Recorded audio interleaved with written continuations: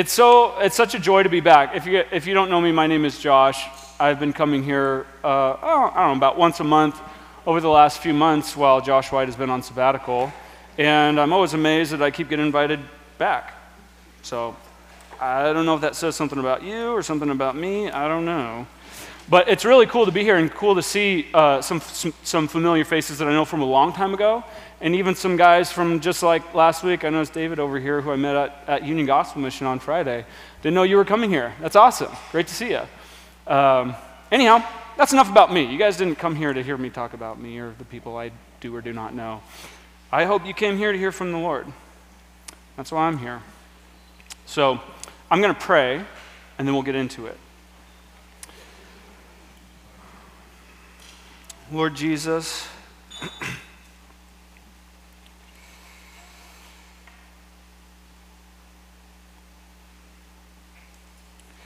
we sit here in this place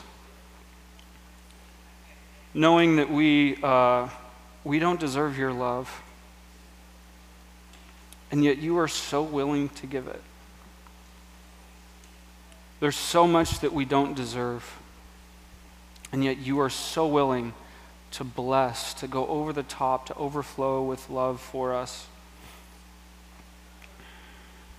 I pray, Lord, that as your word is opened and we speak of you, I pray that you would truly speak to us, speak to our hearts, that you would settle all of our hearts, all the worries and concerns and thoughts and troubles that we bring into this place. Lord, may they be lifted to you right now. And help us to truly focus on the one thing that really matters, what's eternal.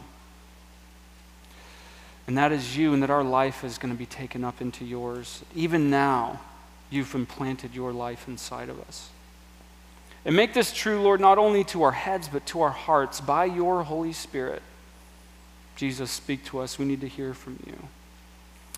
In your name, amen. I don't know how many of you have had this experience. I've heard it's pretty common. But anybody know somebody who's gone from, like, I guess you call it standard American herbivore diet to being vegan or something like that? You guys know someone like that? So I recall, this has happened several times for me. And no surprise in Portland, right? This is like vegan capital of the world or something probably. But usually the way it starts out is like, I'm thinking about a new diet. I'm thinking about, making some life changes. And then over time, this doesn't always happen, okay? So I'm not painting, like trying to reinforce a stereotype. There are always exceptions to this. But at some point, it moves from like, yeah, I'm making this little lifestyle change to my diet to almost like a campaign, a sort of like proselytizing venture. I see some nervous chuckles around the room. Where it's kind of like there starts to become like a disgust at things that they used to eat and that sort of thing. I'm not saying this to knock anybody who's vegan. If you're here, I'm glad you're here. I'm not trying to knock you. The reason why I'm bringing that out is to illustrate a different point, and that point is this. What happened between I'm going to make this small lifestyle change, this dietary change, to sort of like contempt at what you used to do? What happened? What happened is that you got a new identity. It's no longer just a fraction of your life, but this is who you are. And in fact, it goes so far to where, in my case, I would hear things like, you got to try this burger. It tastes just like a real hamburger. You guys know what I'm talking about? And then you taste it and you go, I think you've forgotten what a real hamburger tastes like. Right? So it not only changes, like as someone's identity gets wrapped up in something, it not only changes the way you behave, the things you do, but also changes your appetites and your desires, what you like and don't like, right? And this is true not just for like a diet or whatever, and there are all kinds of campaigns people jump on, you've seen them, you're like, whoa, how'd you end up here? But it's true. This illustrates the point that is common throughout Scripture, that we live, our behavior is driven by who we understand ourselves to be, by your identity, how you identify yourself, how you understand yourself in the world, will in large part shape how you live and who you are and what your appetites are like, what you desire. And that's why when we read here in Scripture and elsewhere in Scripture, you really don't simply find a moral list. If you do find a moral list, you actually find that in the context of a story or some sort of identity-forming statements. And that's what's going on here in 1 Peter, in the first couple chapters. So I'm going to go ahead and read our section, which is chapter 2, verses 1 through 10. And then we'll go back, we'll work our way through it, okay? So here's what it says in the translation I'm reading, the ESV. So put away all malice and all deceit and hypocrisy and envy and all slander. Like newborn infants, long for the pure spiritual milk, that by it you may grow up to salvation, if indeed you have tasted that the Lord is good. As you come to him, a living stone rejected by men, but in the sight of God, chosen and precious, you yourselves, like living stones, are being built up as a spiritual house to be a holy priesthood, to offer spiritual sacrifices acceptable to God through Jesus Christ.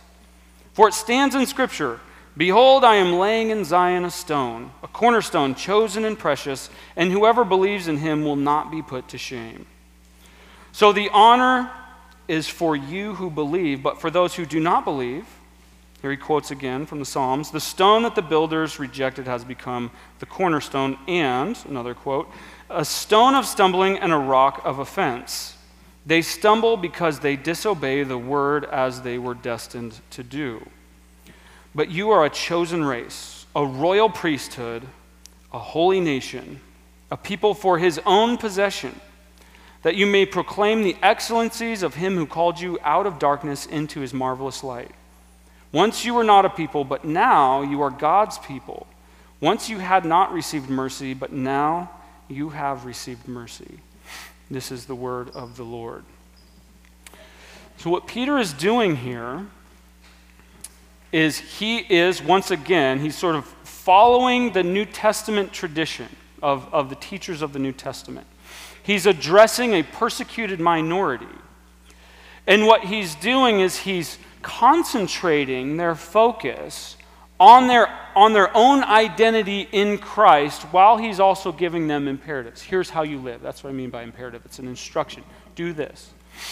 And over the first chapter, he's actually had he's had 3 imperatives, and then there's one right here at the beginning of chapter 2, one more imperative. We'll get into that in a minute. But what I want to say about this whole identity picture that he's painting is that there are 3 big metaphors that he's using. The whole first chapter is taken up in this metaphor of being a child in a new family and the implications of that. And then here in chapter 2, he's going to finish that metaphor. And then he works into 2 other metaphors. The living stones in a building or a temple. We might call it a cathedral of God. And then the last metaphor is a holy nation, a people that you belong to. So we're going to work our way through those various points. But to back up and review chapter 1. So we have those 4 imperatives, right? The first one is in verse 13 where Peter says to set your hope fully on the grace that is to come. Now in your English Bible, you're going to see that there's a lot of imperatives here, but in the Greek, that's the main imperative in there. There'll be a lot of other things called participles that are little things that you do along the way, but this is the main thing. Set your hope fully on the grace that is to come. Now this is what is that grace that is to come? Well, he says that you're a chosen people. You've been born again into a new family with an inheritance that's going to be undefiled, imperishable, unfading, and filled with glory. And we might not think much of that, but if you think about their world, just stop for a minute and think about their world. Paul is talking to a community. He calls them exiles, sojourners, people who don't have, they're not part of the nation they live in. They're people who are passing through. And the people he's writing to, largely the Christian congregation, is made up of people on the bottom shelf of the social hierarchy. So when we think of inheritance, we may not think of much. But think about it this way. Largely slaves or unknown people, what kind of inheritance do they really have in this age? They don't really have much. They don't really have much to look forward to. So this is hitting them as really, really good news for some of them. But for others, they're also meeting in the houses of people who are well-to-do, who have a high standing and lots of honor in society. So if that was you and you heard this, hey, you have an inheritance, you know what he's talking about, because you're inheriting the family of state and all the wealth and all the clout and all the social, social benefits that come with that. And so when you hear you're in exile, you're not part of this world, you have a different inheritance, it may not be as good a news for you. Right? So this is hitting different ears in different ways. But either way, honor was everything in their culture. So for the slave or the person who's on the bottom, like, you don't have honor. Now's a way for you to have it. Why? Because you're born into a new family. You're born into a new family. The second imperative is in verses 14 through 16. And the main imperative there is where he says, be holy. He's quoting in, I believe it's Leviticus there, be holy as your Father is holy. And that's the whole context, right? Peter doesn't just give you 4 imperatives. He has a whole context behind it, right? Why should you be holy? Because your Father is. You are part of a family. And in the New Testament, family is not blood. So Paul, for example, says that those who are the children of Abraham are not his blood descendants, but those who have the faith of Abraham. To take it even further, Jesus actually says in John chapter 8 to the Jews, he says, you are of your father, the devil. Because if you were Abraham's children, you would be doing what Abraham did. So you're in a new family, and part of that family means resembling the father of that family, namely the Lord. So be holy because the Lord is. You see how these imperatives aren't just like, here's a list of rules, you make sure you do it, and then you're going to end up in the good place instead of the bad place. There's a whole identity built around it. It's making sense of why you should do it. We're honored that way. We're not just robots where it's like, do this, okay, do that. Do this, okay, I'll do that. Do that. Like, no, there's a whole identity built around this. Now, the third one, we're going to get into the passage for today, remember. Okay, we're going to get there. The third one is love one another in verse 22. Verse 22. Love one another with a pure heart. Why? Since you have been born again, not of perishable seed, but of imperishable seed. Why should you love one another? Because a seed has been planted inside of you. That seed being the actual Spirit of God, a God who is love. And if God is love, then what grows out of the seed that he plants? Love. Love for one another. You're in a new family. You're in the family business, okay? You're in the family business. And the family looks a certain way. The family acts a certain way. The family lives a certain way. That's who you are.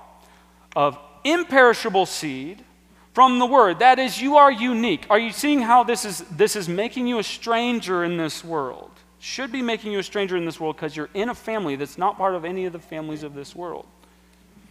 You're not born into it naturally. You're born into it supernaturally. And that brings us to the last one, which is in verse 2 of today's passage, chapter 2, verse 2, where he says, like newborn infants, here we go, same metaphor. Like newborn infants, long for the pure spiritual milk, and your translation might say something other than pure spiritual milk there, and we'll get back to that later. This is a difficult to translate passage, and that's why different translations translate it differently. So we're going to get back to that one. All of this just to say, this metaphor of being in a family is hugely crucial. If you don't get this as a Christian, then it's going to be really, really hard for you to actually do the things that God calls you to do because you're just thinking, well, God's just got a thing about it, so I guess I got to do it. No, this is revolutionary. This is laying aside your old self-understanding and alignment with this age and having a new one where you're actually saying, I'm not part of this world. I'm not part of this world. That's a lot easier to do, by the way, when the world is already rejecting you. You're like, well, I guess I'm not part of this world because I can't do anything about that. It's a lot harder when you can walk the walk and talk the talk and blend in, right? It's a lot harder to do it that way. So anyways, that's the end of the first metaphor. You're in a new family. You're born into a new family. The second one is living stones. Now this one is interesting. We're probably less familiar with this. So he's talking about living stones built into a habitation for God. He's talking about the temple, being a temple. What does he mean by living stones and all these quotations from Isaiah and the Psalms there? Well, the way that a building was built back then was usually out of stone in the Middle East. They don't have a whole lot of wood anyways. But the way that they would build the building is they would have stones quarried, and then they would examine these and see, are these fit for the kind of building that we're trying to make? And the most important of those stones was the cornerstone here, because it made your walls straight and at the correct angle. And what he's saying is that Jesus was like one of those stones that those in the world, probably he's referring to the Jews, received him and said, we can't use this in our building. So they threw him out. The stone is no good. They rejected him because it's not fit for what they are trying to construct. Jesus was rejected and dishonored by his own people. John chapter 1, I think it's verse 15. He came to his own, and his own people did not receive him. By the way, if you are going to follow that Jesus and be in that family and look more like him, what do you think is going to happen to you when it comes to the structures and buildings of this age? Do you think that they're going to say, oh, this is a great stone fit for what we want to build? Probably not. You're probably going to be rejected, and you're probably going to feel like an exile, like a sojourner, like what Peter is saying that they are. Now, they are experiencing actual persecution, right? Peter's not trying to develop their identity as an exile because they can't get away from it. He's trying to comfort them. He's trying to comfort them in the midst of it by saying, hey, you have been dishonored by this world. So is Jesus. But because you are a living stone in Jesus' building, you will receive honor from God. Did you see that? Behold, in Zion, I'm laying a stone, a cornerstone chosen and precious, and whoever believes in him will not be put to shame. So honor is for you who believe. If you are going to align yourself with Jesus, you are going to be misaligned with this age. I'm going to tell you that right now. Whatever you try to align yourself with in this age, if your allegiance is ultimately to Jesus, you will not fit. If you try and fit into one of our various political regimes, at some point, they're going to come into contradiction with what Jesus says, and you're going to have to choose. You're going to be a stone that's rejected by that regime. And I'm just talking political regimes, but there's all kinds of other things at the place you work, with your friends, with the culture around us. You're not going to look like it. The builders are going to see you, and they're going to say, this stone does not fit, and they'll kick you out.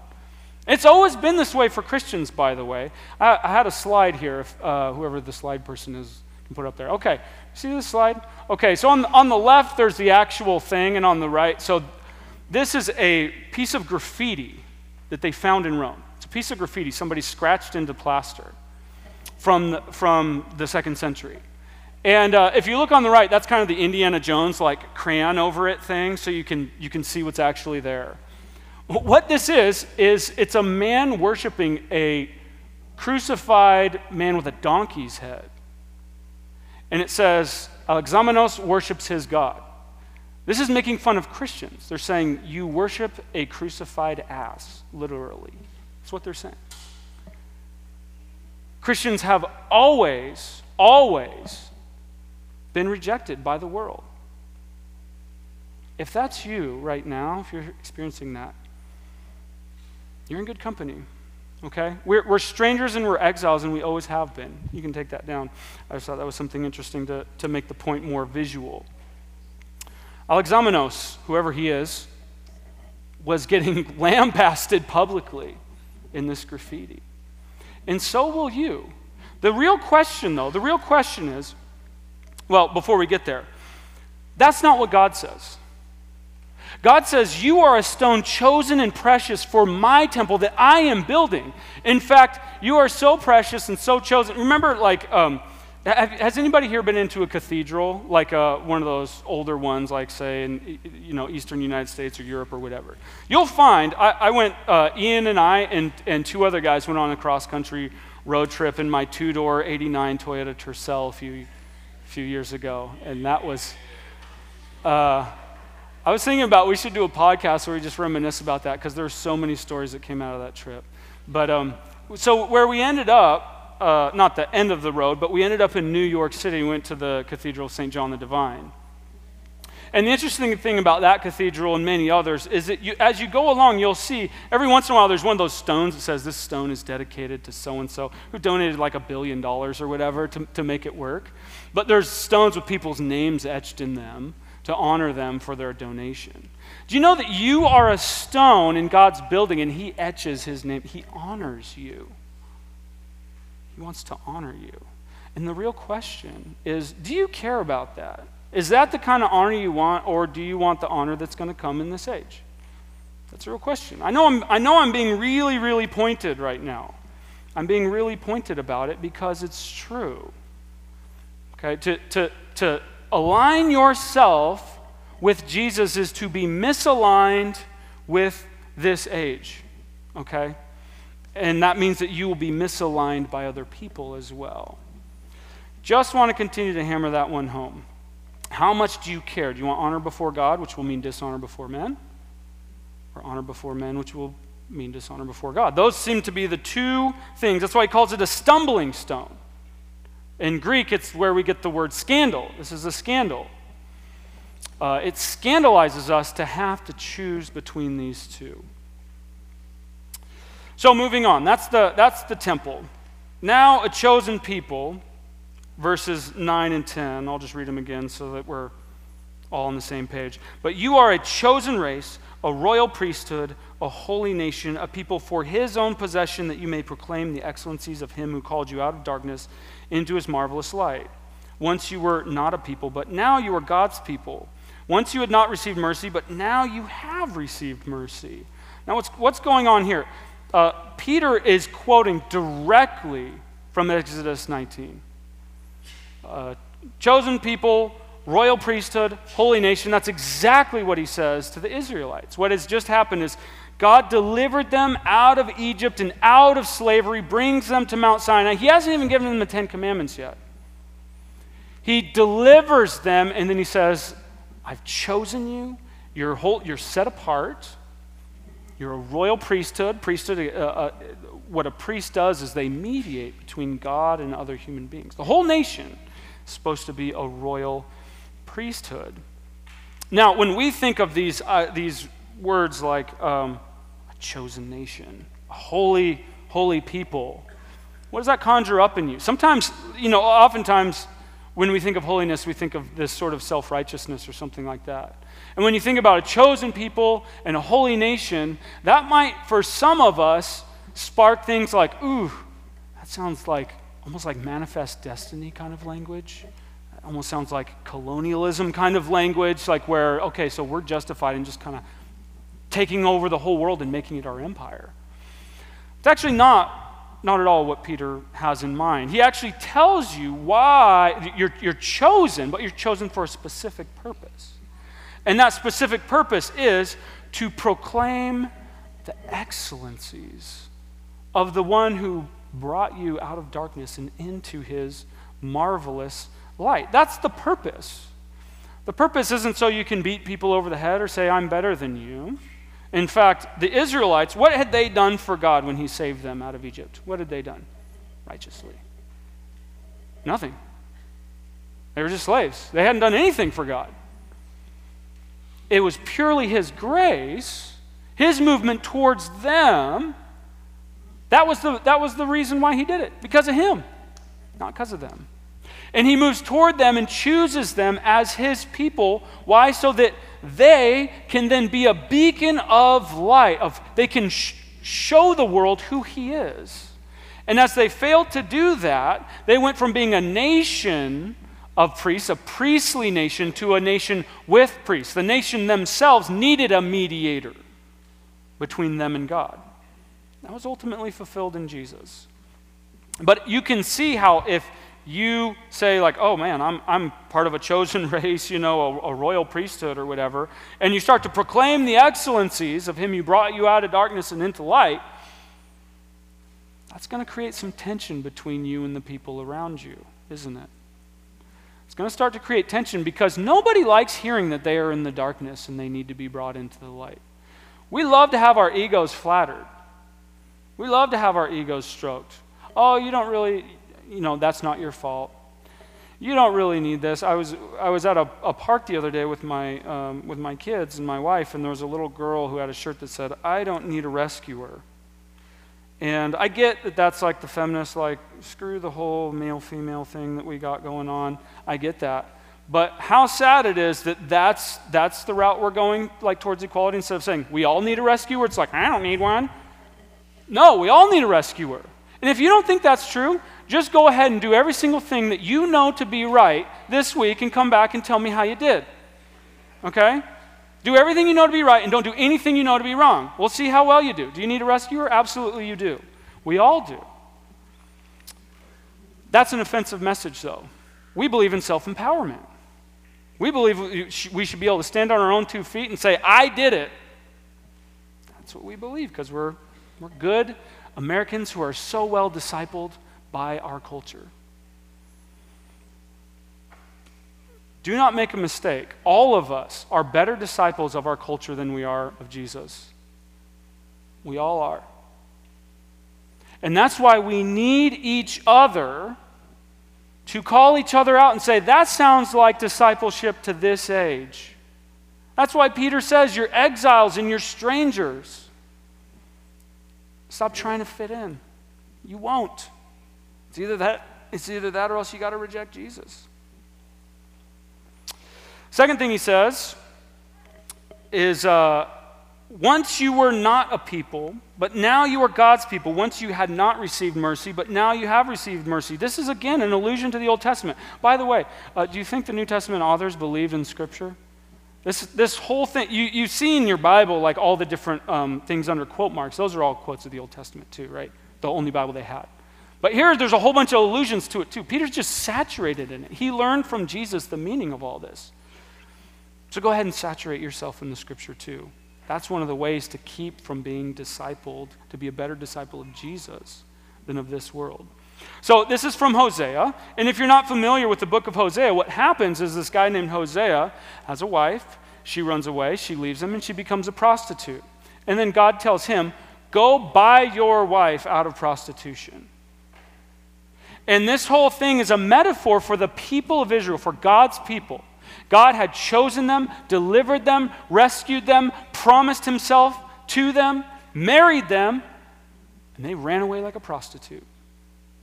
And he was going to come back and rescue them. And what he says in the midst of, he gets back with, his wife's name is Gomer, which is, let's not go too far down that road. But they have 2 kids. And God says, name the first one Lo Ruchama, and the second one Lo Ami, which means no mercy and not my people. And then later on in chapter 2, God's talking about how his people have gone into exile because they've rejected him, but he is going to bring them back. He's going to rescue him, and then he will call them Ruchama and Ami, mercy and my people. That's all of us. That's what Peter is taking that out, and he's applying it to everyone here today, Jew and Gentile. He's saying we all were running away from God, prostituting ourselves to this world, but he said, I'm going to have mercy on you, and you are going to be my people. Not because of what you've done. You're the one who's going out and prostituting yourself, right? But because of his own grace. It's because of who God is that he does this, right? Now, if this is the nation that you're brought into, this is the family you're brought into, this is the building that you are, I can tell you, that makes me want to do the imperatives that he says. A lot more than just like, hey, just do it, okay? Just do it. Just knuckle down, white knuckle it, and do it. And he doesn't say that, by the way. He doesn't say, knuckle down and do it. Now, I have been talking an awful lot about, like, just sort of throwing out there flippantly the fact that, we're exiles here and you're going to get rejected by the world. And that can be a lot of soft soap for many of us. Easy for me to say. So let's get practical here, okay? Let's talk brass tacks. I just had, my wife and I, we just had our stroller stolen off of our front porch the other day. We had this nice Bob stroller, and if you're familiar with that, I'm sorry. And if you're wondering how we manage our finances, it was a gift, and it was old, and all that. But somebody stole this stroller. They stole from a baby, from our babies, We got a kid who's 2 and a kid who's 1. We need a double stroller, right? So what do I do with that? What should I do with that? Well, to be discipled by this world says, you're a victim, man. You're a victim. You should go out and sue somebody. You should get somebody on this. You don't deserve that. There's nothing more flattering. The reason why, okay, tread lightly here, Josh. or should I just say nothing? So you guys understand that there's a sort of victimhood culture going around, right? And very often we think of that primarily taking place within minority cultures. But that's not primarily where that's taking place. It's everywhere. I can't tell you how many straight white males I've heard complaining, acting like they're victims because of what's going on. We all have it. Just like me, do I deserve to keep the stroller? See, the reason why this is so rampant is because really what's happening is somebody is saying, I see you and you don't deserve this. You don't deserve this. You deserve better. You deserve better than this. And there are a few things more flattering to our ego than hearing somebody say, you don't deserve this. You deserve so much better. You know what the gospel says? The gospel says, you deserve way worse than this. You deserve way worse than all of this, right? If penal substitution is true, if Jesus dying on the cross is what should have happened to each and every one of us before God, then what do we deserve? Exactly that. I don't deserve to have a stroller. I don't deserve to have all the wonderful things I have. I didn't do anything to be born into a country that has exuberant amounts of wealth. Didn't do anything for that. I don't deserve any of that. I deserve damnation in hell, you guys. We all do.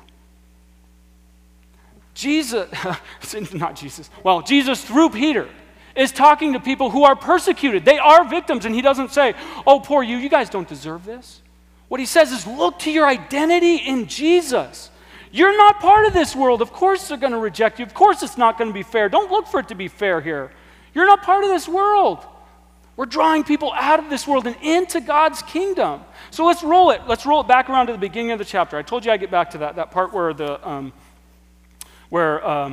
there's a translation discrepancy there in the beginning.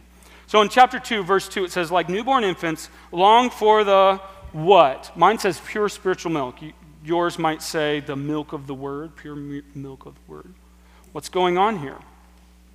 Well, that word there, that in my translation says spiritual. If you go down to verse 5, where it says, you yourselves, like living stones, are being built up as a spiritual house, that's not that word. It's not the same word. The word down here for spiritual house and offering spiritual sacrifices, that's pneuma or pneuma, depending on how you want to translate it or transliterate it. Some of your translations say the pure water of the word, right? Go back up to verse 25. But the word of the Lord remains forever. That's the word rhema. It's not the word he uses down here in chapter 2, verse 2. Further on in chapter 5. And this word is the good news. That's still not the same word. So what's going on here? There's actually only one other place in the Bible where this word is used, and that's in Romans chapter 12, verse 1. So if you have a Bible, go there.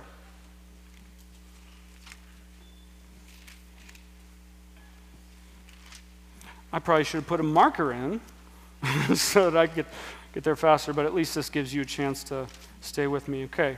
Romans chapter 12. I appeal to you, therefore, brothers and sisters, by the mercies of God, to present your bodies as a living sacrifice, holy and acceptable to God, which is your what worship?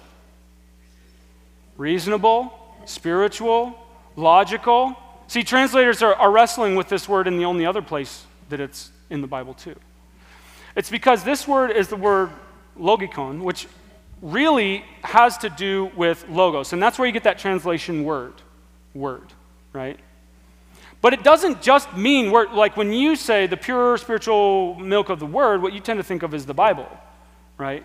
But what he really means is the logos, the thing underneath every other thing, the source, the fountain from which everything else comes. The concept of the logos is that from which everything else derives what it is. It's a better way of saying it would be ultimate. Like this is ultimate reality. It's the foundation, the thing upon which everything else is based. So long for that pure, ultimate milk. That pure source of life and reality milk. Long for that. That's Peter's instruction. In light of everything that we have been saying, this is what he's getting at in all of this identity stuff. Long for that deep source. You know what he means? He means long for Jesus. Long for Jesus.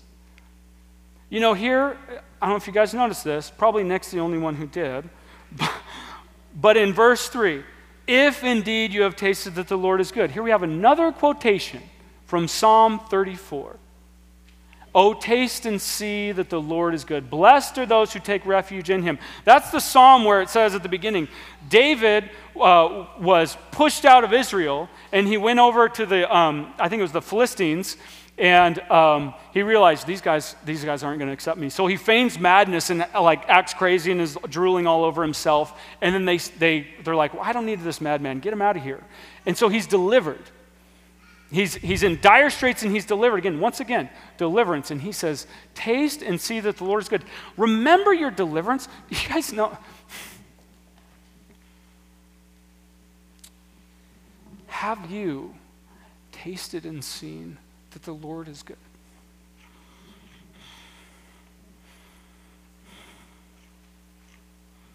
I remember from my life how lost I was and how I tasted the goodness of the Lord. You can always, if that has been your experience, you can always go back and remember that and say, I want that. Just like the vegan can say, I want real bacon, not the vegan bacon, right? It's okay. It's okay. You know, we can, to flip the metaphor around, you know, some of us who eat everything that we possibly can, some of us have forgotten what real food that grows out of the ground tastes like too, right? So we can just flip it around and go that way too. But either way, he's using this child and milk metaphor. What does a child eat? The pure milk from its mother. It was nurtured in the womb of the mother, and from the mother comes the source after birth in the milk. You don't move on from Jesus. You're always coming back to him. And if you've never tasted and seen that the Lord is good, come and talk to me. I want to pray with you. I want you to know. I want you to taste and see. I want you to actually have this experience, not just in your head, but an experience that gets so deeply into your heart, moves its way out of your hands, it gets metabolized into your entire being. Long for this. Gain an appetite for this. Desire this. And by the way, what he's doing right now in quoting Psalm 34, what it says there is, taste and see that the Kyrios, Lord, is Christos, which is a pun, it's a wordplay, that the Lord is good, that the Lord is Christ. In Greek, it's one letter away, one letter off. I think he's making a play there. You don't just taste and see that the Lord is good generically, but taste and see that the Lord is Jesus Christ himself. Jesus is Lord. That's the foundational statement of the early church. Have you tasted and seen that the Lord is good? So to wrap up and sum up here, if you have tasted and seen that the Lord is good, if you have, these things that Peter says are true of you. What's true of you is that you belong. You belong in a family. You've been born into, adopted into a family.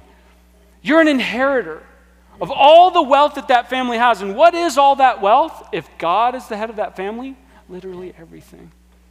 All goodness comes from God, all of it. Anything you see good anywhere is sourced in God. It doesn't come from anywhere other than Him. You're an inheritor of the wealth of that Father. You belong. You belong in this temple, in this house. You were cut and chosen and you're precious to be placed in here. And God has His name on you and says, I want you here. You belong in this nation so that you can just proclaim just how awesome God is.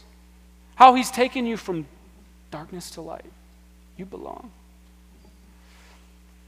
And not only do you belong, but you have a purpose. So many people I know, so many of the problems in our world are due, well, to people not knowing Jesus, but also people who do know Jesus not knowing what their purpose and what their point in life is. If you've tasted and seen that the Lord is good, you have a purpose. You're in this family. You are to resemble the head of this family, to be holy as He is holy, to represent Him as part of that royal priesthood, that holy nation, proclaiming all the good things as a living stone to support those other stones around you. Remember too, all these metaphors, they all have to do, none of them are individual. They're all collective in nature. As one stone, you support the other stones that are rested upon you and beside you, and they support you. Same thing with the family and the nation. They're all collective. Have you tasted and seen that the Lord is good? Before I got up here, I took a walk to pray. And one of the things I hear the Lord say to me when I am nervous